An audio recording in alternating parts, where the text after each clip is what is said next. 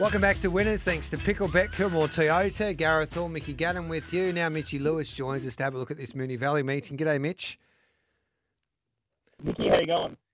Good, thanks, mate. Your line's a little bit dodgy, but you're a Moonee Valley specialist, of course. How do you think this track will play today? Well, hopefully the line holds up. But yeah, I feel like a little bit of a mad detective, or I've got with the red string between lines up on the board, trying to line up all of these different things you're hearing about how the track's going to be. So, look, I'm going to just lean with leaders to start the day. I'm probably not going to have a bet until I see a couple races. But we know that even if it's all even, the track generally leans itself to leaders. I just want to see what those inside lanes are going to be like. Yep. All right, then. What's your best bet there at Moonee Valley today? How are we playing this card? Because it's a difficult card for a few of, like most of us, to work out here to bet with some confidence here at Moonee Valley, which is a little unfortunate. Yeah, so I've got a few, and I know we talk about, so Moonee Valley is a track that I do have the best sort of return at, and it's mostly the night meetings.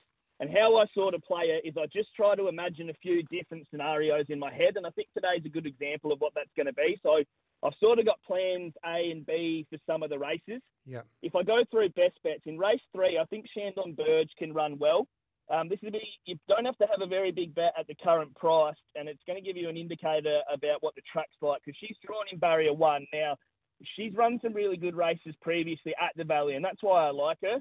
Yeah. I think she was slow away last start, so I'm expecting her to, if she gets out a little bit cleaner, she'll be in a better position. So Shandon Burge is one that's where we're going to start to sort of kick off the day. You fit one more in before we take the news, mate? Yeah, mate. If we go to race 5, so this is where we've got plan A and plan B. So recommendation, obviously, a lot of want to be with her. I think if you wanted to stay away from the inside, she's probably the one, because she's going to be wider outside barrier 10 and closer to up on the speed. I also think you've got to watch Maximilius. So Maximilius is one that I think he doesn't perform first up, but this is the easiest first up race he's ever seen. So you can have a small bet on him as well. He's going to be closer to the inside and up on the speed. All right, then. So Maximilius and recommendation race 5. We'll get your thoughts, Mickey, for this meeting as well, straight after the 10 o'clock news. Get your text messages in. There's a few that are floating in at the moment. We'll get Mickey and Mitch to answer them along with myself. It might be a tip that you've got, might be a horse that you're intrigued to know a little bit more about. You might want to know what the trainers have said about the horse that you like today. Let us know. 0499 736 736. That's 0499 736 736. This is Winners on SEN Track right across the country, thanks to Picklebet and Kilmore Toyota.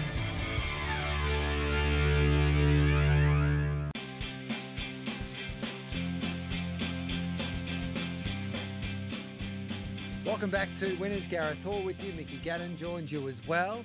And Mitchy Lewis, all thanks to Picklebet and Kilmore Toyota. Ready when you are, kilmoretoyota.com.au.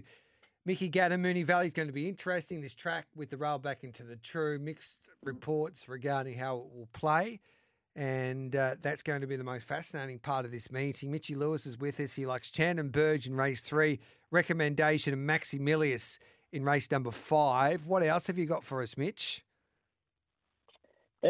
I touched in the weekend preview about race 7. So I talked about if Sissoko, if there's going to be a market move from some of these bigger players Saturday morning. I haven't seen that move, so I'm happy to be with Milford in that race. I think he's going to get a better run than he did here last time. I thought he got sort of held up as they were coming around the bend, and I think from barrier 5 now, he looks likely to be able to find that place that we're guessing is going to be the better part of the track. So Milford to break through, he looked like he was going to win there the other day. He didn't have the best of luck at the Valley. So you're playing Milford there in race number 7, around 340 there with Picklebet. Is that the only other play for you there today, mate? I've got another little one, I suppose, to keep an eye on. This is one, like I talked about, we'll know by race 10 what the track's doing. So it's either going to be 10 Helix or 11 Periel for me. I'm sticking with Periel early in the day, but if we're seeing a track like we saw last time and the runners that are leading just are too hard to catch, so then we might change our bet to Helix as the day progresses. But that's how I think you've sort of got to play the Valleys. You've got to watch and make your assessment at the deeper you get into the day. Mickey Gannon, how are you reading this play? Look, Paris been absolutely off the map this morning. So that suggests to me that, well, the outside lanes are the places to be, and Helix has been steady. But Paris was against the bias last start and was just super. Now, if it gets the bias its way, it'll blow them away. But a really interesting, really intriguing way to finish the day there, Mitchy. Yeah, I agree. Perel had the fifth fastest 400 of the day, third fastest 200 of the day, and was the only one that looked to the eye to make up some super ground. So at this stage, I'm having a bet on him. But like I said, if we're seeing this crazy leader bias turn up, I think you have to make an assessment on if you want to be on Helix. So I think looks a horse will appreciate the Valley. One of the most interesting races all day is the Scamper over the 1,000 metres, where you've got that Sydney Galloper Omni Man that's been in blistering form for Adrian Bott and also Gay Waterhouse. But this is what the most fascinating interview of the day, I thought, on Thursday when I had a chat to our trainers for Stable Mail. This is Michael Kent Jr., number 13 there, lads, with Inundation, who was equal favourite when we had a chat to him, but now he's been easy. And I think it's because of these comments from Michael. You couldn't possibly back him. His last two starts, he's had atrial fibrillation and heat stroke. And look, I don't think that'll be a problem. We have heard him making a noise in his wind this preparation, so hence why he's now wearing tongue-tie crossover. So I think there's a couple of things against him. I think the horse is very fast. He's going great. He's trialled great.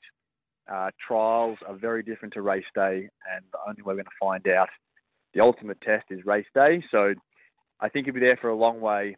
No surprise to see him win, but there's a warning there on the horse. Yeah, I can't take $10, let alone $3 at the moment, Mickey Gannon.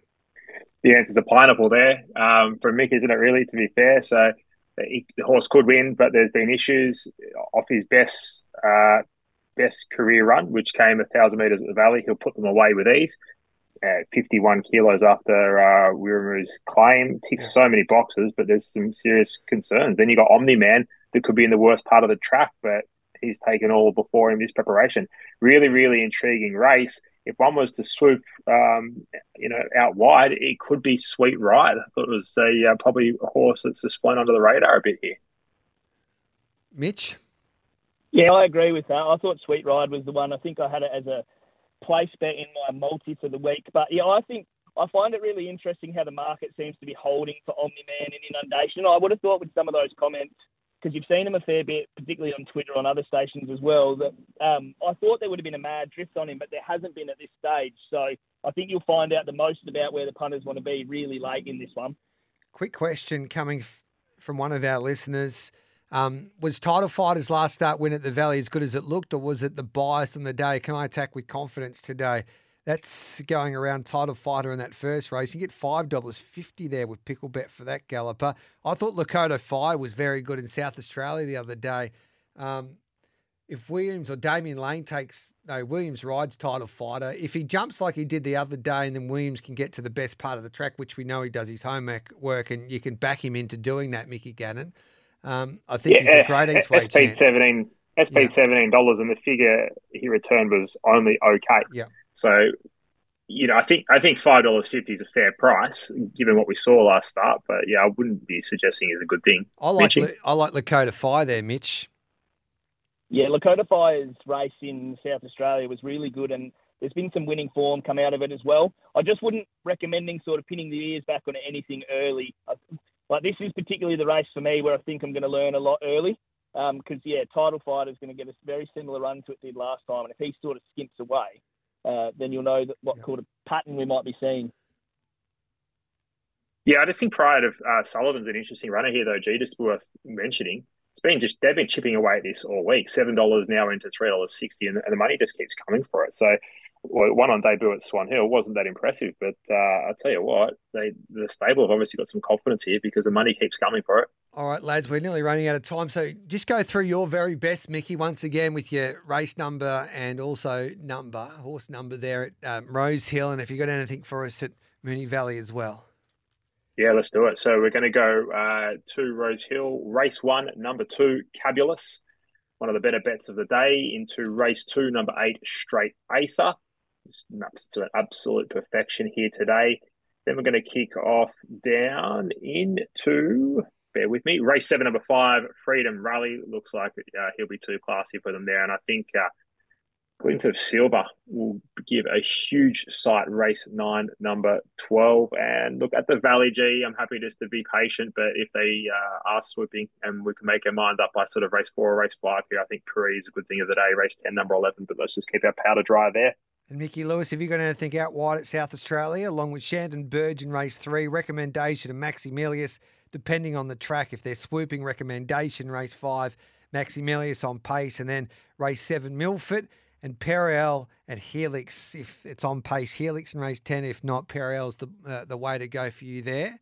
Anything else for us? Summed those up really well. That's what I'm willing to play there. And, yeah, over in South Australia, race 8, number 10, See You in Heaven. I think she's the best horse in South Australia currently, and I think this will be a kick-off start to a strong campaign from her. We'll see her in Victoria in about 3 runs, I'd say. Hey, Gareth, surely Moonee Valley can roll out a track manager to explain what they have done to the track this week instead of letting rumours circulate. Well, Josh, I sure should have clarified or been a little bit clearer when we started the chat today. I did talk to the team there at Moonee Valley on Thursday for Giddy Up, or Friday, yesterday I did, and they said that the best part of the track might be 2 to 3 horses wide, where it's compacted from where the rail was out 5 metres. And then we've heard from Clint McDonald, who said he's walked the track. He reckons they've overcompensated for what happened there the other day. He reckons the inside is tougher going than, say, lanes 2 and 3, and then it gets a little bit more difficult out wider on the track. So we did talk to a few people, Josh. So we're not circulating the rumours. We did get that confirmed by Clint McDonald, who walked the track, and also the track team there at Moonee Valley. So that's the story there, Joshy. And you can listen to our podcast and interviews. Just subscribe to Giddy Up with Gareth Hall with your local podcast subscriber. Tony Salisbury was the man that we had a chat to yesterday. Good on you, Mickey. Enjoy the day, mate. Anything else for us? Stat of the day? Yeah, out wide. Let's go Kembla Grange, race 1, number 4, Ajita. And let's also go to Casino, race 4, number 1, Nickelback. Play them both in a double. Get the job done. So Kembla Grange again, numbers? Race 1, number 4, Ajita. Yeah. And Casino? Race 4, number 1, Nickelback. Beautiful. Love a bit of Nickelback on a Saturday as well. Good on you, Mickey. Good on you, Mitchy Lewis. Thanks for that. No worries. Thanks, boys. Good luck out there and good luck, punters. Same to you. You can catch Mick Gannon's all of his analysis and in-depth speed maps and the hamburger with the lots. Just go to the Great Tip Off and type in Mickey Gannon. Best money that you can spend all day. And you can catch Mitchy Lewis's full analysis by heading to formguidebreakdowns.com. Formguidebreakdowns.com. Or you can just follow him on Twitter at MitchyLewis101. Let's take a break. We'll come back and preview Belmont and also Eagle Farm straight after this.